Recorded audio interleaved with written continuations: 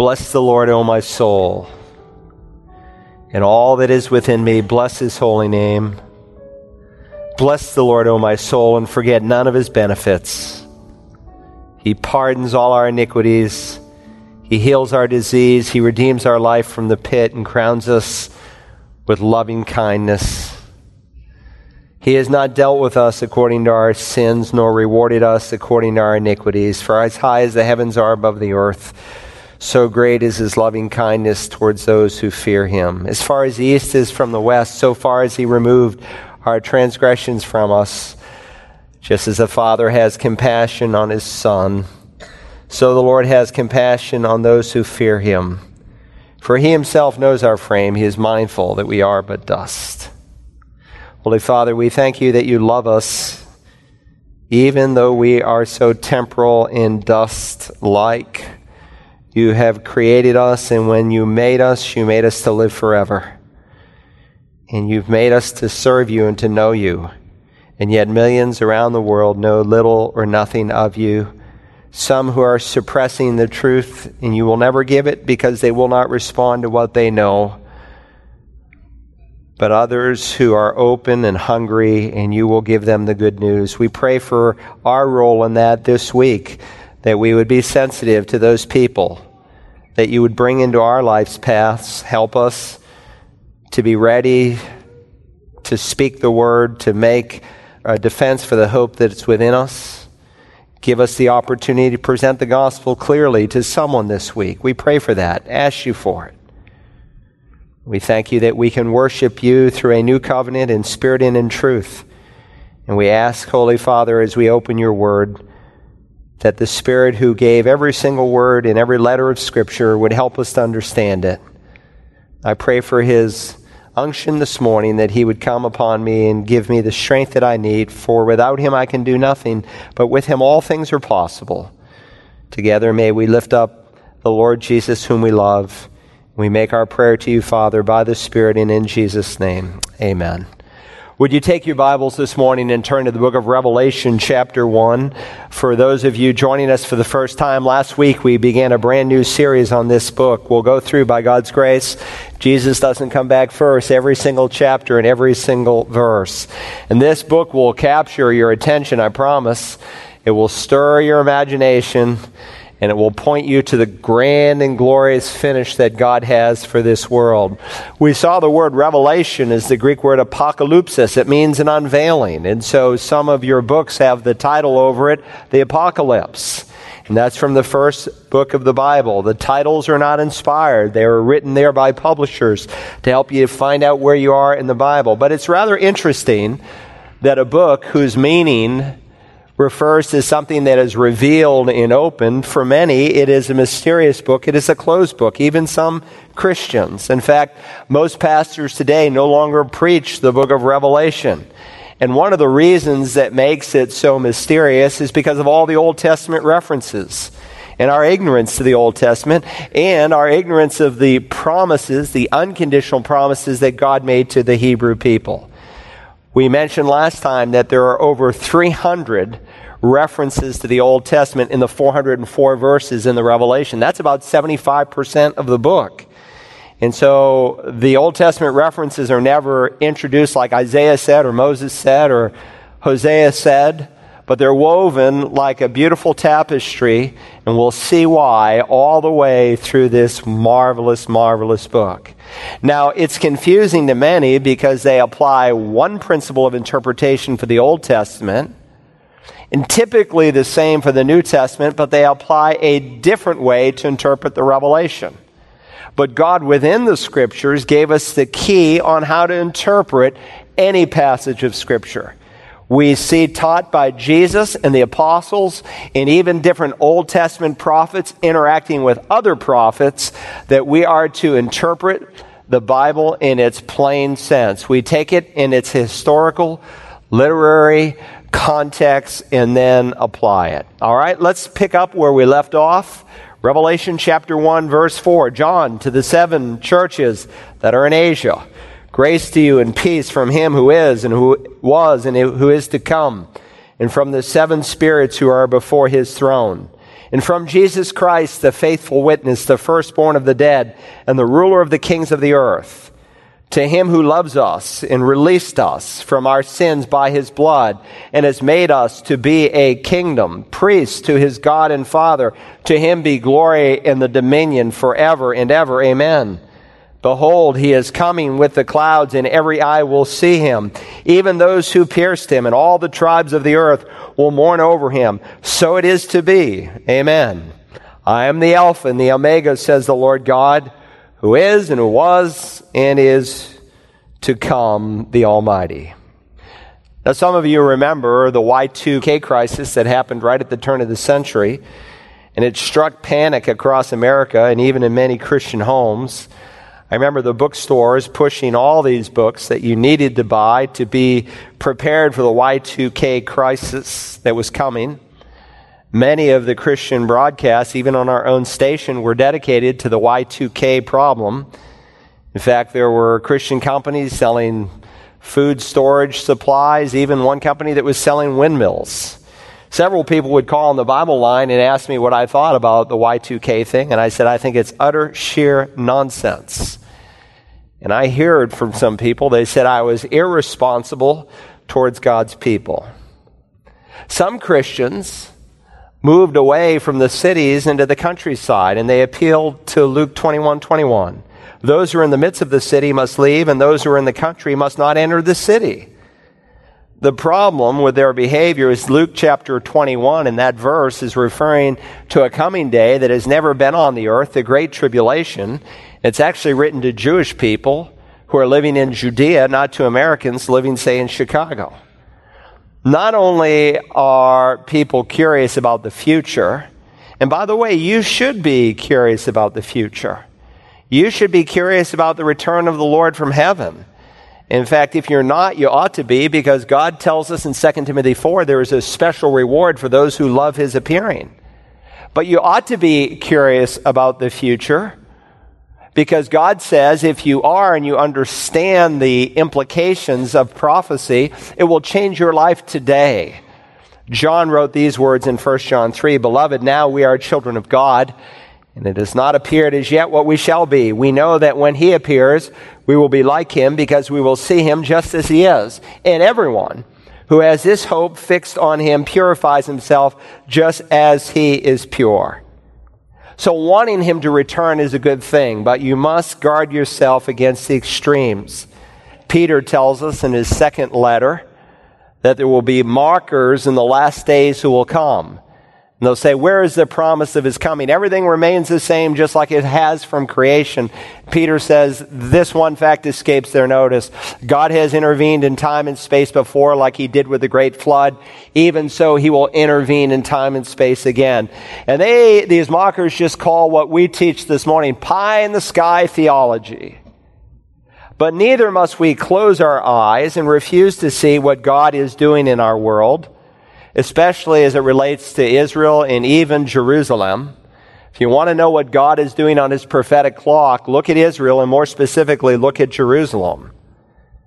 But we as Christians must avoid the false prophets of our day, some who enter into Christendom, some who have set dates, who say they have a word from God. This book itself, the Revelation at the end, will warn us about adding or subtracting to the revelation he has given. But the truth is that the human heart craves to know the future.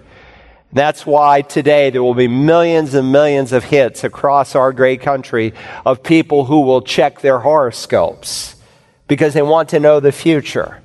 I heard about a pastor in Honolulu being hustled on the streets of that city by a fortune teller who said, for a sum of money, I will tell your future. And he said, you mean to tell me that you can tell me for this sum of money exactly what I will be doing at this time tomorrow? She said, I can. He said, I'll tell you what, I will pay you double if you can tell me what I was doing exactly at this time yesterday. The good news is that as Christians, we don't need to listen to false prophets. We don't need some new revelation, some new insight about the future. We have the Bible. And though we are not told the complete when, we are given much of the what, the where, the whom, and the why and the atmosphere, especially as it relates to the second coming. So our God is sovereign in the affairs of men and nations, and verses 4 through 8, which we are going to study this morning, will underscore that.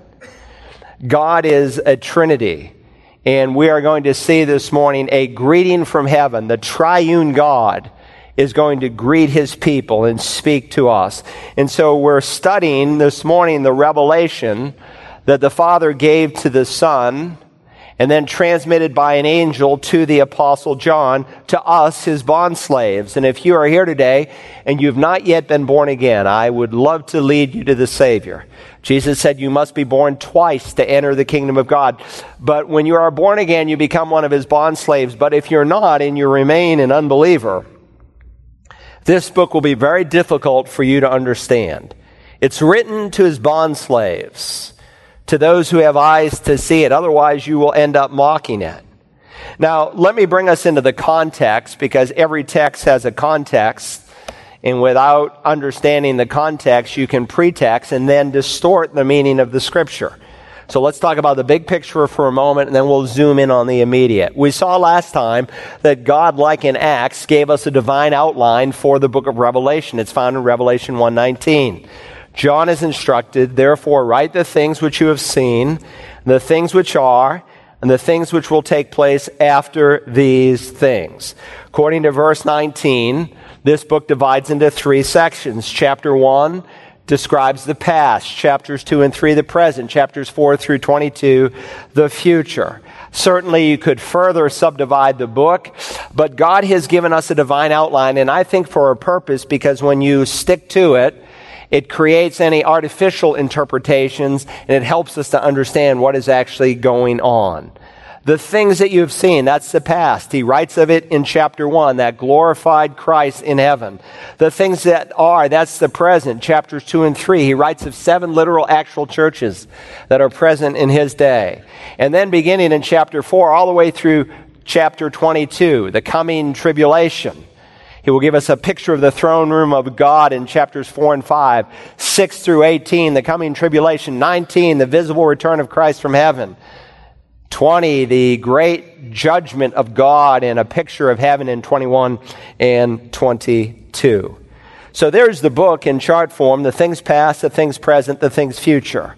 Chapter 1 deals with the Christ. Chapter 2 with the church. Chapters 4 through 22 with the consummation. So we see Christ in his glory, we see Christ in his church, and ultimately Christ in his judgment. Now let's get a running start. That's the big picture, all right? And I hope before we are done, that outline will be burned into your psyche, that you'll be able to walk yourself through the book of Revelation. And God wants you to do that. Then it becomes a tool in your hand that you can use not just in your own life, but in discipling other people. Now, in the immediate context, the verse opens the revelation of Jesus Christ. We noted last time that the word revelation in Greek, as in English, is singular, not plural. This is not the book of Revelations. It is the book of Revelations, singular. Now, there are multiple visions, but there is one unveiling, and it is the unveiling of Jesus Christ. It has a unified content, and it self-describes itself not as revelations, but as revelation. And it's the revelation of Jesus Christ. Now, I noted in some old King James Bibles, some will say the revelation of John. Some will say the revelation of John the divine, or John meaning the theologian. Most King James Bibles say the revelation of Jesus Christ. Remember, the chapter titles are not inspired. But this is not the revelation of John. It's not the revelation of John the divine. It's the revelation of Jesus Christ. It is about him. It's not John's revelation, it's Christ's revelation. It's given to Jesus by the Father. Not because he is learning something. He is the omniscient God. He knows today, the date and the hour he's returning in his glorified body. But it's given to him in the sense that he is the one who is going to unfold it. He is the one who is going to execute the great events that we see in this book, and he is the one who does the revealing. The revelation of Jesus Christ, which God gave him for what purpose? To show. He's going to show his bondservants something about the future. This book was not given to mystify, but to explain God more clearly. It was given to him to show his bondservants, his people, those things which must soon take place. Now, the thoughtful reader will say, now, wait a minute. What do you mean by soon? After all, this was written 2,000 years ago, and it appears that very little of it has taken place. Well, 7 times in the Revelation, God will use this word soon, or many of your translations render it quickly. It is the word taxis. We get our word tachometer from it. You know, a tachometer, we used to put them up on our steering columns in our car. Now it's standard equipment in a lot of cars. But it refers to something quick or sudden. And we will see, his point is that once the events of the Revelation begin to unfold, they will unfold very quickly. We will see the sealed trumpet and bowl judgments unfold in that way suddenly. And so let's read the entire verse, the revelation of Jesus Christ, which God gave to him, to Jesus, not to John, but to Jesus, to show to his bondservants the things which must soon take place. And he sent and communicated it secondarily by his angel to his bondservant John. Now, if you have the NASB, you will note the word communicated has a little footnote, and it brings you out into the margin, notice, and you will see that the alternate reading is signified. In fact, that's the way the King James renders it. And maybe that's a better way to translate it. Signified. The first 4 letters of the word is sign, S-I-G-N. This book was signified. It is given in signs and idioms and pictures.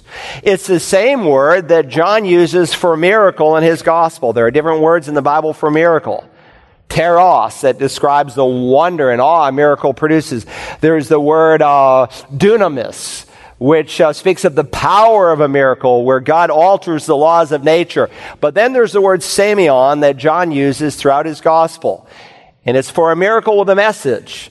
John selects 7 specific miracles in his gospel to show that Jesus is the Christ, and in believing in him, you'll have life in his name. He uses that same word here. He's telling us God is giving us signs or symbols that have a message behind them. They're speaking of real events, but God uses symbols, and we will see why before we are done, to communicate this great portion of apocalyptic literature. But these symbols depict real people, real situations, real events. So I told you last time, sometimes people will ask the question, do you interpret the Bible symbolically or do you interpret it literally? And the answer is yes. You interpret the symbol, and then once you understand what the symbol means, you literally believe it. And so in this chapter, we're going to read of 7 golden lampstands. But God will interpret it for us in the chapter itself, that those 7 lampstands refer to 7 literal churches. Or if the Bible describes Satan as a great red dragon, you don't conclude, well, the devil here is described symbolically, therefore there mustn't be a devil. No, he's using a symbol to describe his ferocious and cruel nature.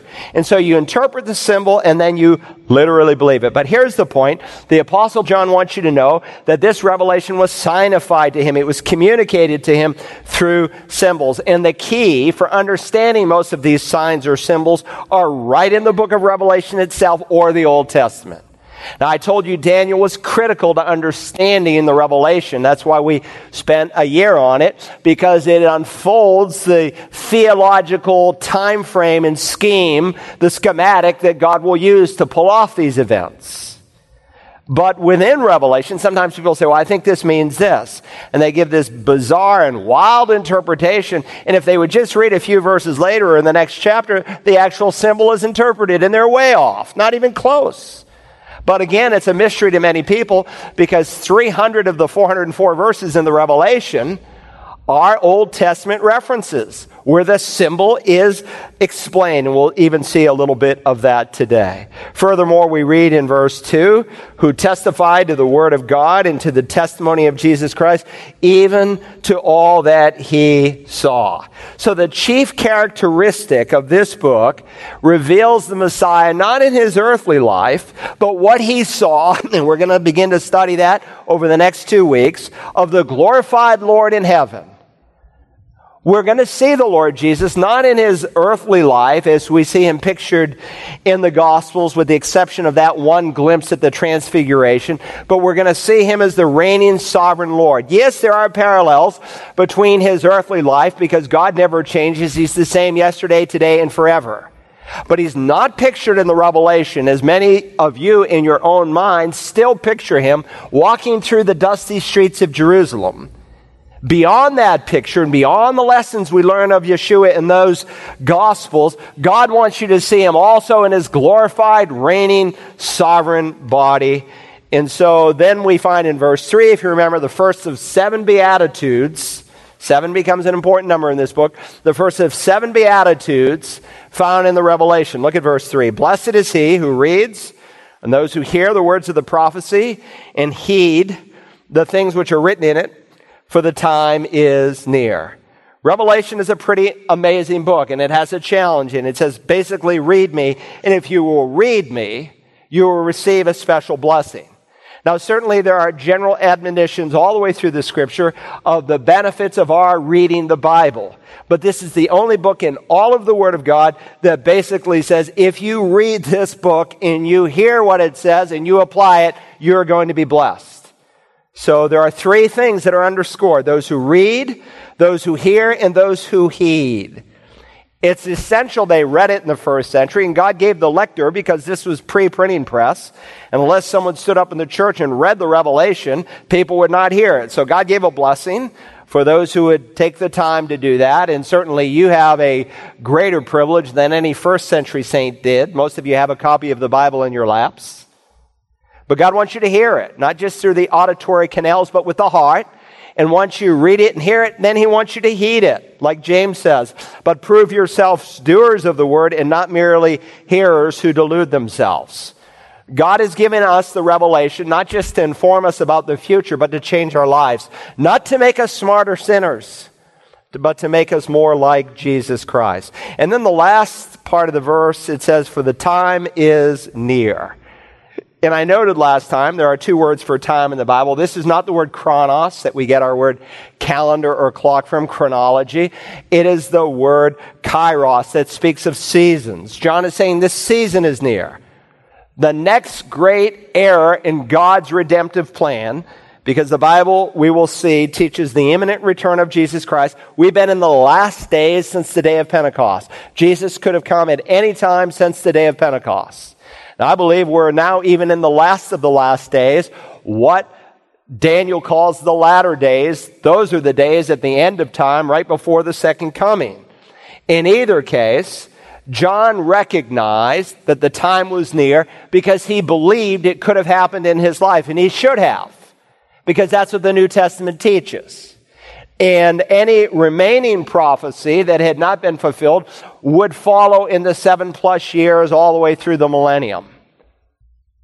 Now, we live in a day, a few thousand years later, when even in our lifetime, God has been fulfilling prophecy for the second coming. The second coming is a prophecy-driven event. There's all kinds of things that must happen. There's never, ever in the history of the church, since the church was conceived at Pentecost, has there ever been a single prophecy that needs to be fulfilled for the rapture. He could come before this service's end. With that said, as we see this prophecy-driven event, the second coming, unfolding, we should be all the more in tune that we're that much closer to the rapture. Now, that's the context. Let's now begin to get into the meat of the sermon. Again, you can see this sermon is entitled A Greeting from Heaven, and there comes a greeting from the Father, Spirit, and Son. First, a greeting from God the Father. Let's pick up in verse 4 where we left off last time. John, to the 7 churches that are in Asia, grace to you and peace from him who is and who was and who is to come, and from the 7 spirits who are before his throne. Now, I recently received a long typed letter, and there was no return address on the outside, so I went to the last page, number 1, because I don't read unsigned letters, or occasionally someone knows that and they sign it, but I couldn't read their signature if my life depended on it, and I throw those in the basket. I've learned to do that. That was some good counsel I got 30-some years ago.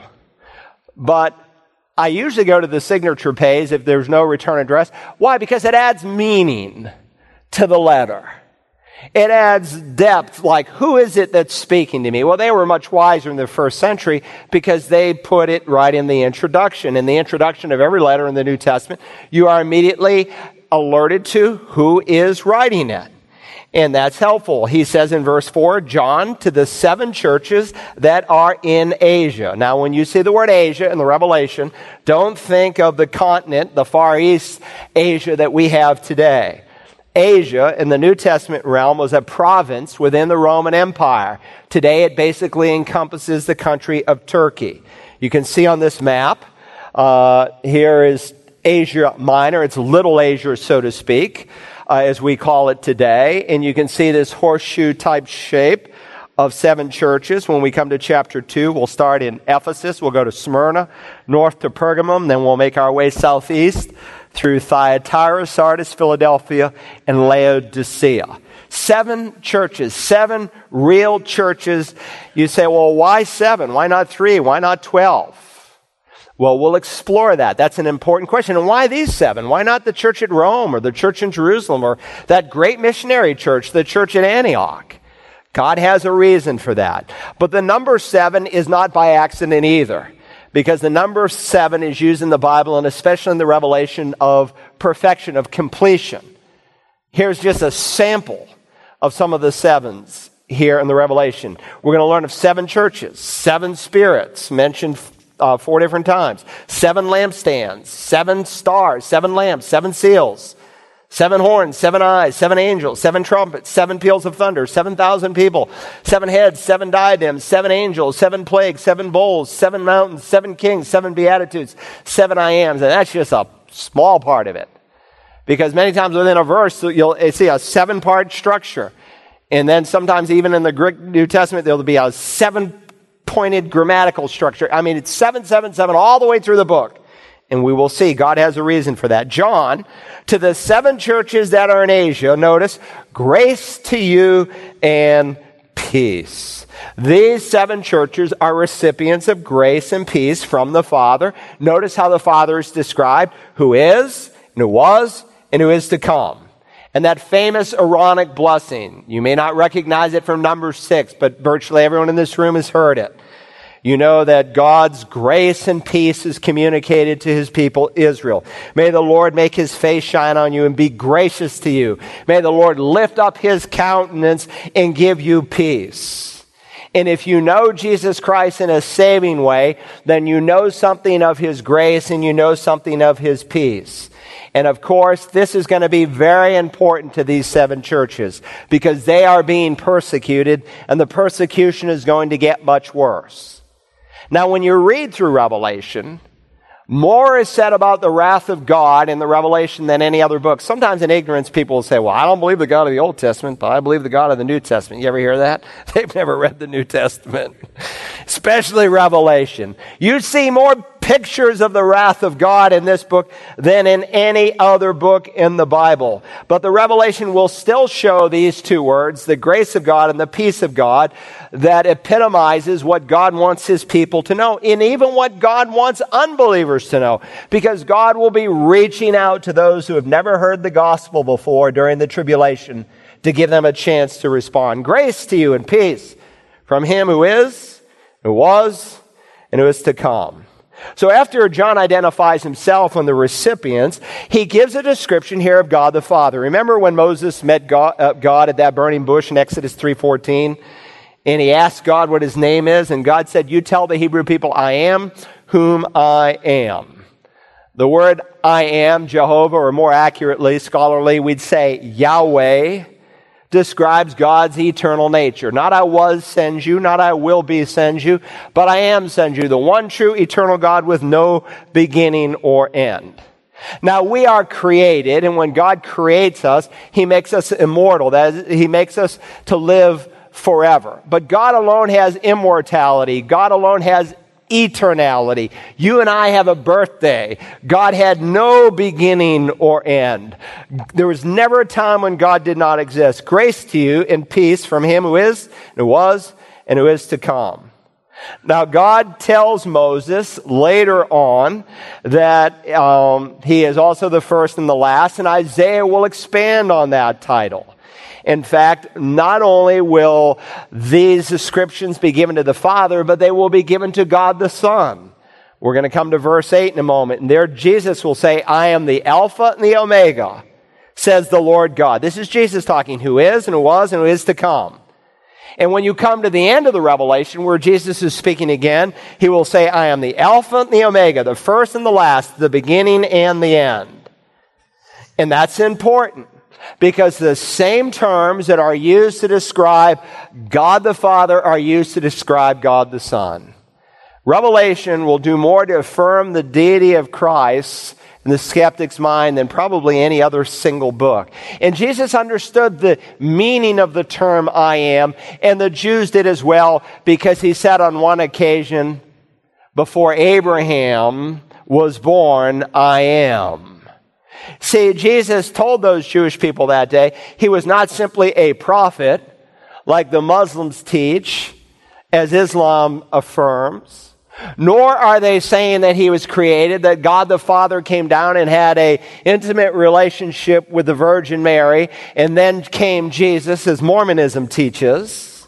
No, he is the great I am, the one with no beginning or end, and they understood his claim because they picked up stones to stone him. Why are you stoning me? He said, for the good deeds I do. No, they said, because you are a blasphemer. You, being a man, make yourself out to be God. But what we're going to see is the Son and the Father are described in the same way. Grace to you and peace from him who is and who was and who is to come. So here in verse 4, these descriptions presents God as eternal. He always has been, he always is, and he always will be. But he is also the God of time and space. He is very much present. Now remember, he is right now, and that's going to be important to them. And he's going to show them these 7 churches, because they are being beaten up. And when you're being persecuted, sometimes your question is asked, where's the Lord? And remember where John is. We'll come to it next time in verse 9. He's on the Isle of Patmos. He's in exile there. He's being persecuted for his own faith. And so John wants them to understand that God is there. Just as Jesus said, a sparrow cannot fall to the ground apart from his notice. God is there. He is watching. In that great Psalm 58, David records that God has taken all of our tears and he puts them in a bottle, and then he has a book I call the Book of Tears, where he writes about the meaning of those tears. Maybe he'll show it to us someday. It's a vivid portrayal that God knows what is happening in your life, that the trials and the troubles that you may know of today, God is seeing, he is watching. He is the God of grace and he is the God of peace. So there's the greeting from God the Father, but it doesn't stop. We also have a greeting from God the Spirit, a greeting from God the Spirit. Let's read now verse 4.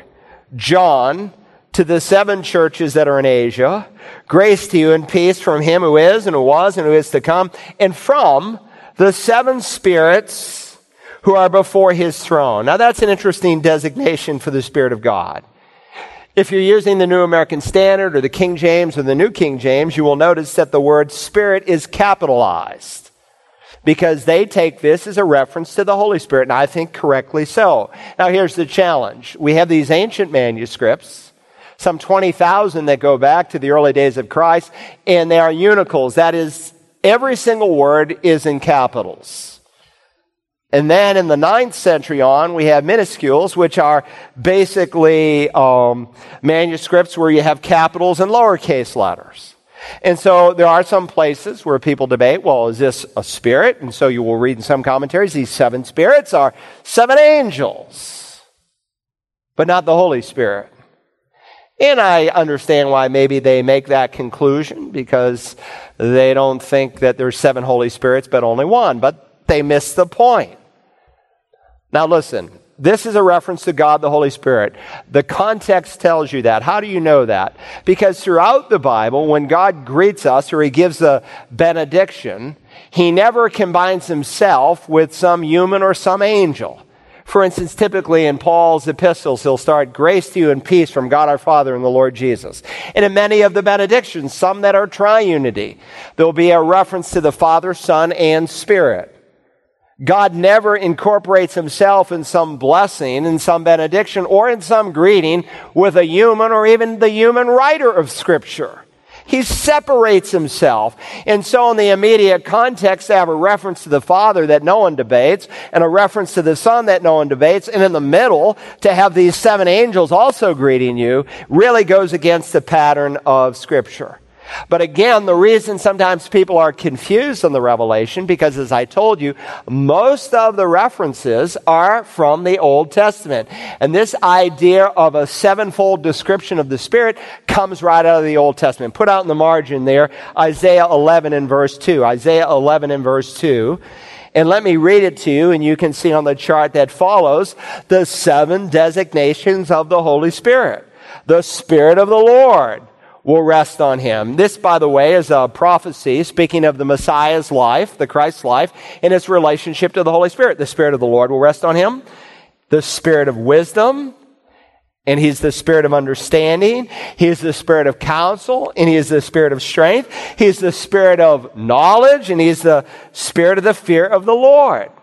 And so God describes the perfect nature of God the Spirit in his relationship to the Messiah in a 7-fold way. Likewise, the prophet Zechariah uses a very similar description to help us to understand the person and work and ministry of the Holy Spirit. Listen to this from Zechariah chapter 4. Zechariah has a vision, and an angel of God asks him this question, "What do you see?" And I said, "I see, and behold, a lampstand, all of gold, with its bowl on the top of it, and its 7 lamps on it with 7 spouts, belonging to each of the lamps which are on top of it. Also 2 olive trees by it, one on the right side of the bowl, and the other on the left side.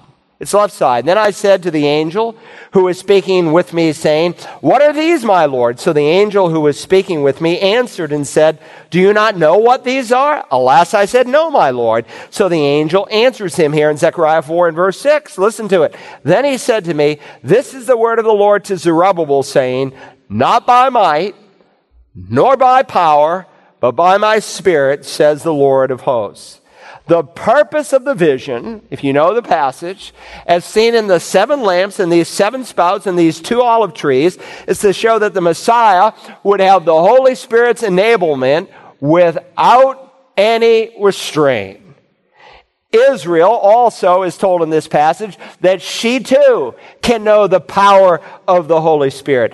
And so God uses this Old Testament imagery to describe the perfect completeness of the Spirit of God in this 7-fold nature. In fact, it's further defined in Zechariah in verse 10, and that the eyes of the Lord which move to and fro through the whole lamps are symbolic of through the whole world are symbolic of the 7 lamps. But here's the point. Don't miss this. Don't get lost in this theology.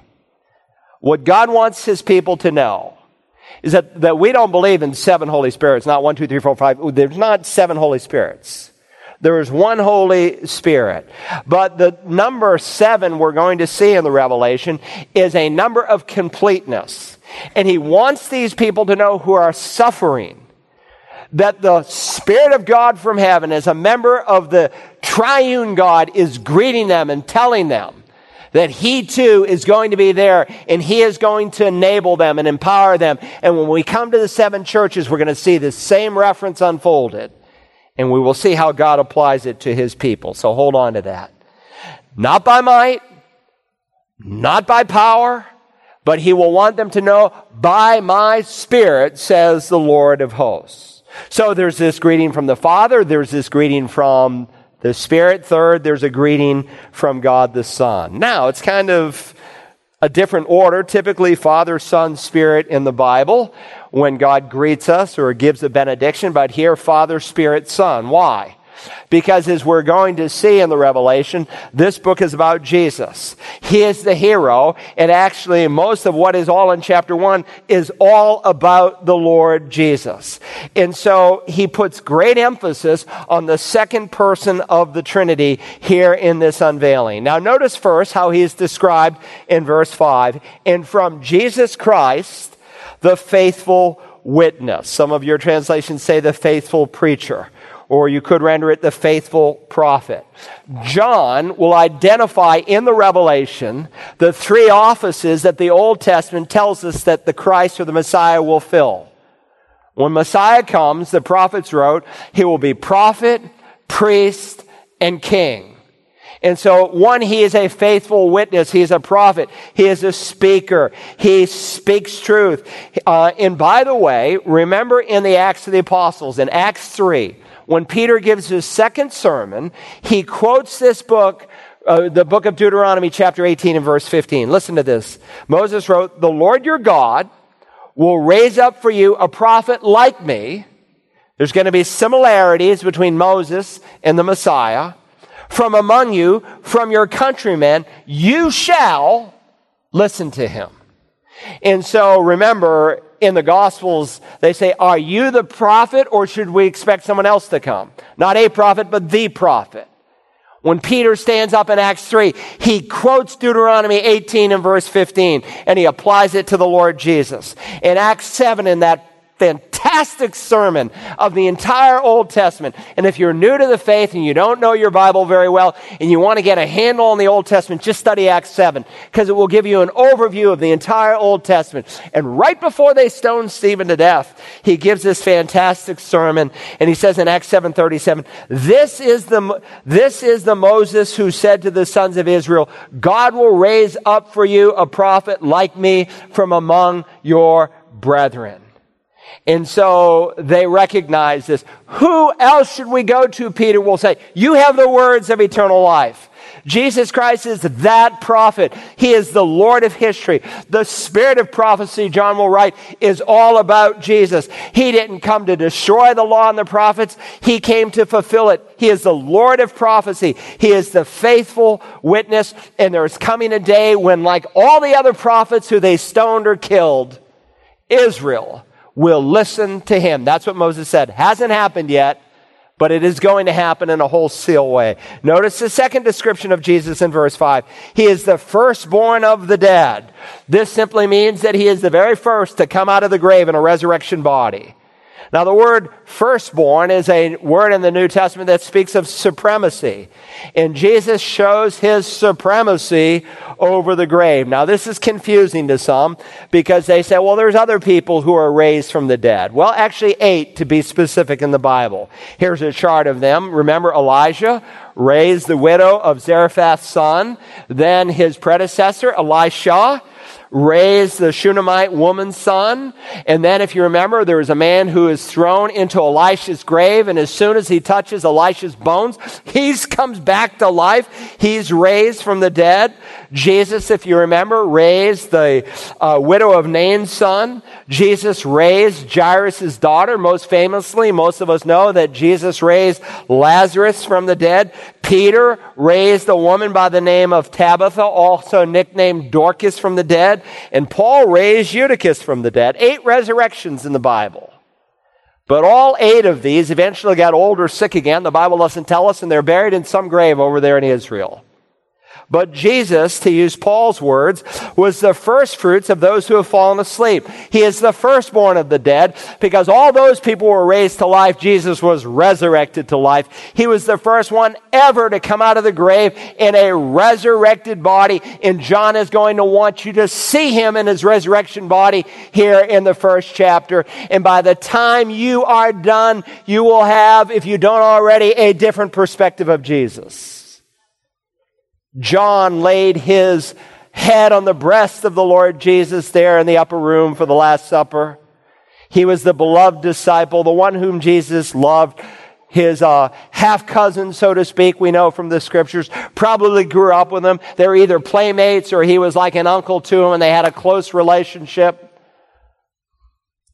But John will fall down like a dead man when he sees Jesus in his glorified body. Notice also in verse 5, he is further described as the ruler of the kings of the earth. Now, the world and its rulers do not recognize that Yeshua is the ruler of the kings of the earth, but he is. They do not recognize Jesus as king, but that is our confession as Christians, that he is king. And that's how Messiah is described in the Bible. Think about it. In Psalm 24, he's called the King of Glory. In Daniel 4, we studied it. Christ is called the King of Heaven. At his birth in Matthew 2, where is he who is born King of the Jews? In John 1, he's called the King of Israel. In 1 Timothy 1, he's called the King of the Ages. In Revelation, the 15th chapter, he's called the King of the Saints. And Revelation 19 and verse 16, he's called the King of Kings. Now, when you look around, it doesn't appear that Jesus is reigning. But the Bible teaches he will reign sovereignly while he is in control in heaven. He is coming again, and he will literally reign upon the earth. And these dear Christian brothers who say that the church has replaced Israel, that we're the new Israel, that Jesus is not actually going to come to the Mount of Olives and put his feet on it and rule and reign here for 1,000 years, spiritualize the Scripture. Do you remember what the angel Gabriel told Mary at the birth of Jesus? When she finds out she is pregnant by the Spirit, and he will be great and will be called the Son of the Most High, and the Lord God will give him the throne of his father David. That never happened yet, but it's going to happen. And we believe it by faith, not because we feel it, but because God says it. But the Bible is clear that even now, behind the great movements of history, there is one who is ruling and there is reigning. Revelation chapter 6, John writes these words. There's coming a day when the peoples of this world will recognize it. Listen to what is going to happen during that 7-year period. Then the kings of the earth and the great men and the commanders and the rich and the strong and every slave and free man hid themselves in the caves and among the rocks of the mountains. And they said to the mountains and to the rocks, "Fall on us and hide us from the presence of him who sits on the throne and from the wrath of the Lamb." They recognize that what is happening by the hand of Jesus. Revelation 11:15 says, "The kingdoms of this world are become the kingdoms of our Lord and of his Christ, and he will reign forever and ever." And so the King of Kings, the ruler of the kings of this earth, is going to come again. He is the faithful witness. He is the firstborn of the dead. He is the ruler of the kings of the earth. And John's going to unfold this for us. This is just the introduction. But he's also our Savior. Look further into verse 5. To him who loves us and released us from our sins by his blood. Now, some of your translations put it, to him who loved us, past tense, and released us, past tense. But that's not in a single Greek manuscript. And the reason some translations do that is because it is improper English to mix a present tense with a past tense. And if you had real English, and I only had one real English teacher in school. Her name was Mrs. Ryan. We called her Rat Ryan. I shouldn't say that, but that's what we called her. She was 91 years old. There was no mandatory retirement, and I'm glad she was still moving. And she taught me at least a little English. It helped me when I got to seminary. But she would put red ink all over your paper if you mixed a past with a present or a future with a past or whatever. No, you don't do that in proper English. And so some, following rules of grammar, put two past tenses. But as in the New American Standard here, it's so precise. The first word is present. Notice he loves us. And the second word is he released us. Now that's important. Very often when we think of the love of God, we think of it in the past. For God so loved the world. Or Paul will say that he loved us and gave himself for us. And that's important to recognize, but it is equally important to recognize that God is actively loving you. That whatever circumstances you are going through today, whatever people may have done to you and even abused you, God is actively loving you. You say, I don't feel that. Look, I don't see visibly with my eyes that he is the ruler of the kings of the earth, but by faith, because God says it, I believe it. And because by faith, God says he is actively loving me, I believe it. Because faith is not a feeling. It is built on the Word of God. So understand that, and even if you can't fully conceive that, just look at this past love, that God demonstrated His love for you, and that while we were yet sinners, Christ died for us. Not to mention, if you have been saved, the love of the Holy Spirit has been poured out into your heart. But the verb is at present tense because God is describing the fact that He is constantly, continually, forever loving you. And that's important for these Christians especially to know because they are under persecution. And God wants them to know, I'm very much in tune to what is happening in your life. To Him who loves us, notice, and released us, past tense, do you see that? From our sins, how? By His blood. We are redeemed with the blood of the Lamb. Why? Because the penalty of sin is death. The life is in the blood. You lose enough blood, you're a dead cookie. If God's judgment says our sin deserves death and the life is in the blood, therefore without the shedding of blood, there is no forgiveness of sin. And so God released us. There's a debt that you had before God, and God released you from that debt, from every sin you've ever committed or might even commit. He's released you from it with a shout of victory on the cross. He said, Tetelestai, it is finished. And when we come to Revelation 5 and verse 9, all of heaven will be praising God for the precious blood of Jesus. I hope you've met God through His blood, because that is the only way you can be saved, is by His blood. Not by your human effort, not by your works, because your works can never meet the penalty, death. But only the blood of Jesus can cleanse you and meet the penalty for sin. He breaks the power of canceled sin. We sing that. He sets the prisoner free. His blood can make the foulest clean. His blood availed for me. Have you been able to say, I've come to Jesus for His cleansing power, washed in the blood of the Lamb? If you can't, you need to, because there's no way you will be able to face the Lamb of God in love. Otherwise, you will meet Him as your judge. And He made us, referring to these true believers, the bond slaves already mentioned, He made us to be, notice the next designation, a kingdom, priests to His God and Father. The Lord Jesus washed us with His blood, but He didn't stop there. The Bible said He made us a kingdom to be priests of our God. Now that's unusual. It's unusual to have a kingdom of priests. Usually in any secular kingdom, there are just a handful of people who are priests. The whole kingdom are not priests. And in the only true Old Testament priesthood, namely in Israel, there was only men who could be priests. They could only come from one tribe, and they could only come from one family in that tribe. And those priests who were involved in the sacrificial system could only go into the presence of God once a year, and then only for a very short time. So nearness to God, as we've studied on Wednesday nights, in the Old Testament economy was very, very limited. But God wants you to understand that He has made us a holy nation, a royal priesthood, a kingdom made up of priests. Now, I grew up in a church where there were just certain men that were, in essence, priests. But one of the emphases of the Protestant Reformation is that we are a kingdom of priests. The priesthood of the believer. That all of us do not have to go through some man, but we can go directly to God, directly to our great high priest, that we have access to the throne of God as believer priests. And so once a week, sometimes once a month, I would go into that little confessional, and the guy would open the door, and I'd say, "Bless me, Father, for I've sinned. It's been 3 weeks since my last confession, and here are my sins."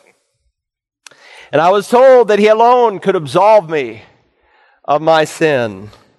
But the great blessing of the New Testament is that we are believer priests.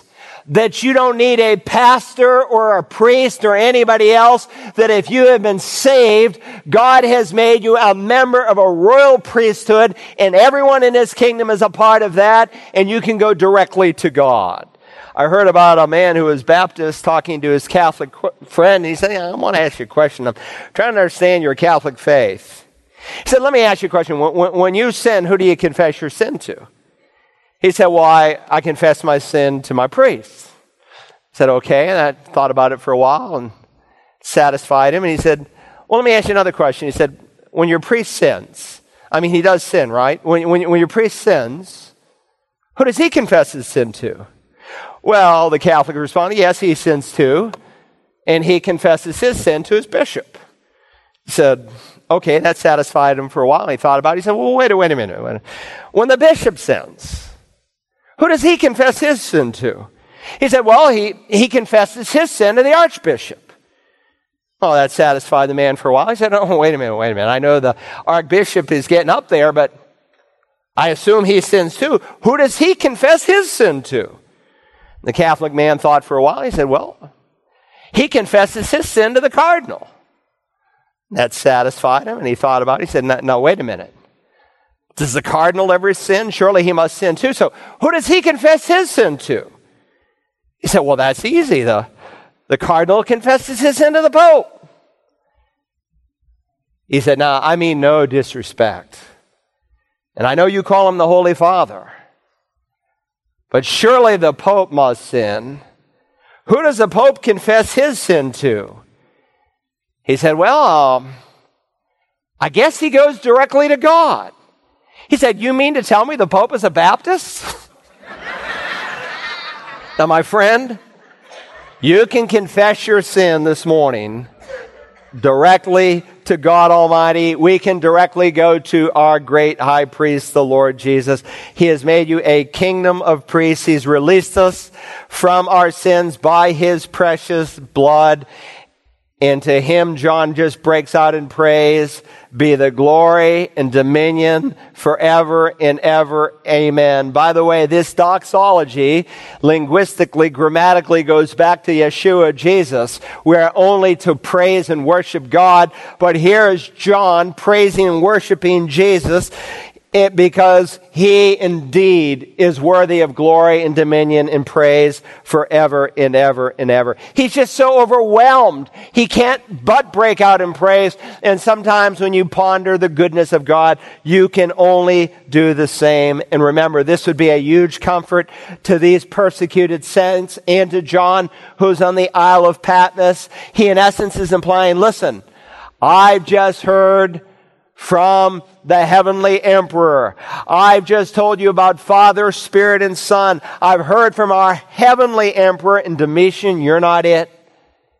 You are a ruler. You are a temporal ruler, but you are not the ultimate ruler. And he wants them to realize that someday the kings of this world will understand that. Now, these are not theory. This is truth. It's speaking of him who loved us. And so we read now in verse 7, behold, he is coming with the clouds, and every eye will see him, even those who pierced him, and all the tribes of the earth will mourn over him. So it is to be. Amen. Now remember, this is wrought with Old Testament. And so he uses two Old Testament passages. You might want to jot them down. We studied one of them, Daniel 7:13, where Daniel has these night visions where Jesus comes back on the clouds, and Zechariah 12, verses 10 through 14, a prophecy of the second coming of the Messiah. And so John is reminding them, and he starts this verse with, behold. When he says that, he's saying, listen, pay attention. I was reading one of my older books in my library this week from the 1800s, and occasionally out in the margin, the author would have this hand printed out in the margin. If you ever seen an old book, you see this hand out in the margin. And that was the way they said in the 19th century, what I'm going to say on this page, this is probably the most important thing, so pay very, very close attention. So when John says, behold, he's saying, pay attention to what I am about to say. He is coming with the clouds. Not he will be. Please note, he is coming. He uses a future present, a prophetic present. If you were with us in our series on Romans, we studied the prophetic past tense in Greek. And in that great unbroken chain of God's love for us, it talked about how he predestined us past tense. He called us past tense. He justified us past tense. He glorified us past tense. Wait a minute, I'm not in my glorified body. But he uses a prophetic past because he wants them to know that everyone who's been predestined, called, and justified, will be glorified, that our salvation is so secure that nothing can separate us from the love of God that is in Christ Jesus. Here he uses a future present. He's saying this is so certain, he is on the way, he is coming, and it is so certain, I'm using a present tense to describe like he's already on the way. And when it happens, notice, every eye will see him, even those who pierced him, and all the tribes of the earth will mourn over him. This is referring to the prophet Zechariah, to the crucifixion, to the one who is going to be pierced through. And the Bible teaches, as we will learn in the Revelation, that the nation of Israel, the Jewish people, are going to believe on Yeshua as the Messiah during the 7-year tribulation. They are going to realize that the one they pierced through was their Messiah, that they crucified the promised one, such that when they see him, that's not when they are converted. That would be inconsistent with the way God works, like giving some people a benefit that he doesn't. They're converted during the tribulation period. But when they see him whom they have pierced, the Bible says they will mourn. Let me read it to you. I will pour out on the house of David and on the inhabitants of Jerusalem the spirit of grace and of supplication, so that they will look on me whom they have pierced, and they will mourn for him as one who mourns for an only son. And they will weep bitterly over him like the bitter weeping of a firstborn. They will mourn as one mourns for his only son. And the Hebrew word here for mourn is a word that is used exclusively of someone who mourns over someone they love. And when you lose someone whom you deeply love, you mourn. But in this case, they are not mourning for themselves.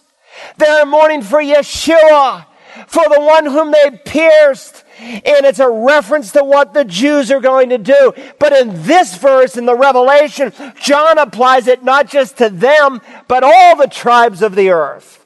Why? Because during the tribulation, people from every tongue and tribe and nation, people who have never before heard the gospel in power and clarity, for those will be the only ones who will have a chance, not people like yourself who have heard the gospel before the rapture, but those who have never heard it, and they are going to see him too, and they will mourn. And I'm sure when we see our Savior at the rapture, and we see his nail-scarred hands, we say it, sing it, rich wounds yet visible above, even in his glorified body, that we too will mourn.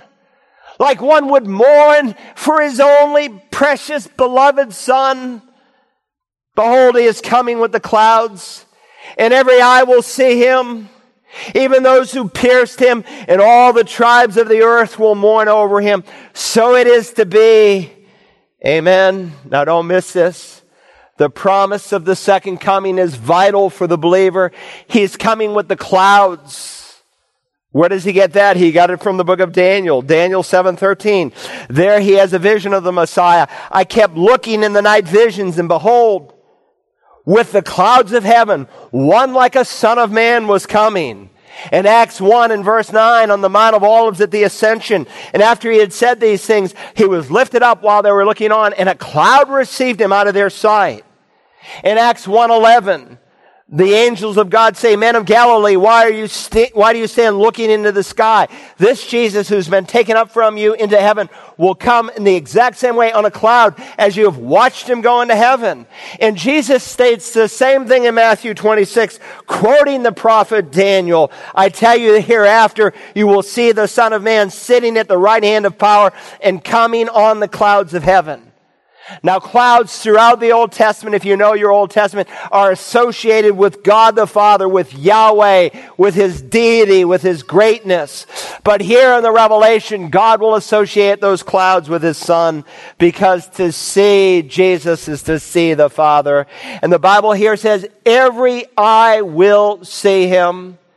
This is a reference to the second coming. At the rapture, we meet the Lord in the air. But when he comes again, and I suppose God will use the technologies of the world, the internet, your smartphone, television cameras for every single eye on the planet to be able to see him. Or maybe he'll just show himself magnificently across the skies. I don't know how he will do it, but every eye, every person will see it. And John says, so be it. Amen. Amen means agreed. Yes, it's going to happen.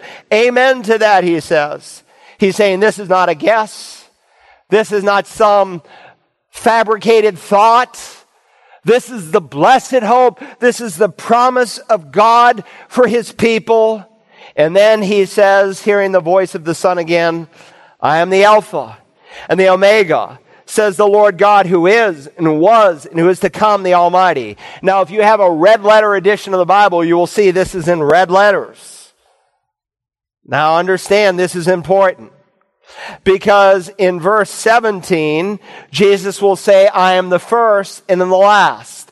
And in Revelation 22 and verse 13, he will say, I am the Alpha and the Omega, same inscription here in verse 8. The first and the last, same inscription in verse 1 and verse 17, the beginning and the end. Why is this important? Because God describes himself, we've already seen in this greeting, the Father says, I am the one who is, and who was, and who is to come. But now Jesus is referred to as the Lord God and as the Almighty. Because Jesus is no ordinary man. He is the God-man, and every knee will bow and every tongue will confess that he is indeed Lord.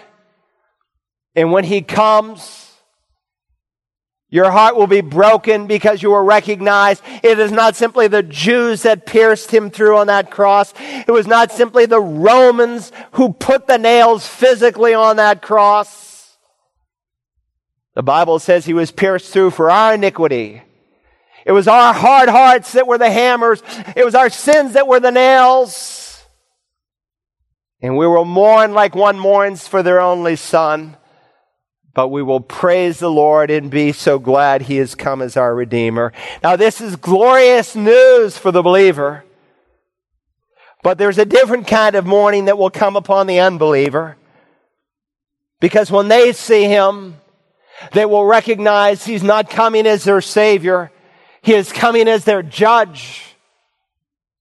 And they will mourn with weeping and gnashing of teeth for all of eternity. That's not God's design for your life. You can laugh at this. You can mock at it. But just as every single prophecy came true for the first coming of Jesus, every single prophecy will happen for his second. And we would be wise to call upon him in faith.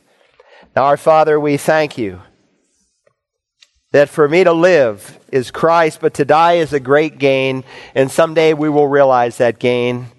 But in the interim, you have called us, even this week, to care about people, about where they are going to spend eternity.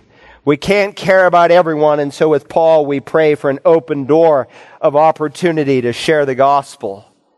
I pray today for someone who's listening to me, wherever they may be, someone who's unsure that heaven is their home, and your word teaches they are unsure because they've not put their faith where you put their sin on the cross. That you redeemed us with your blood, Lord Jesus. Help them to see that your cry of victory, it is finished, it's paid in full, is true.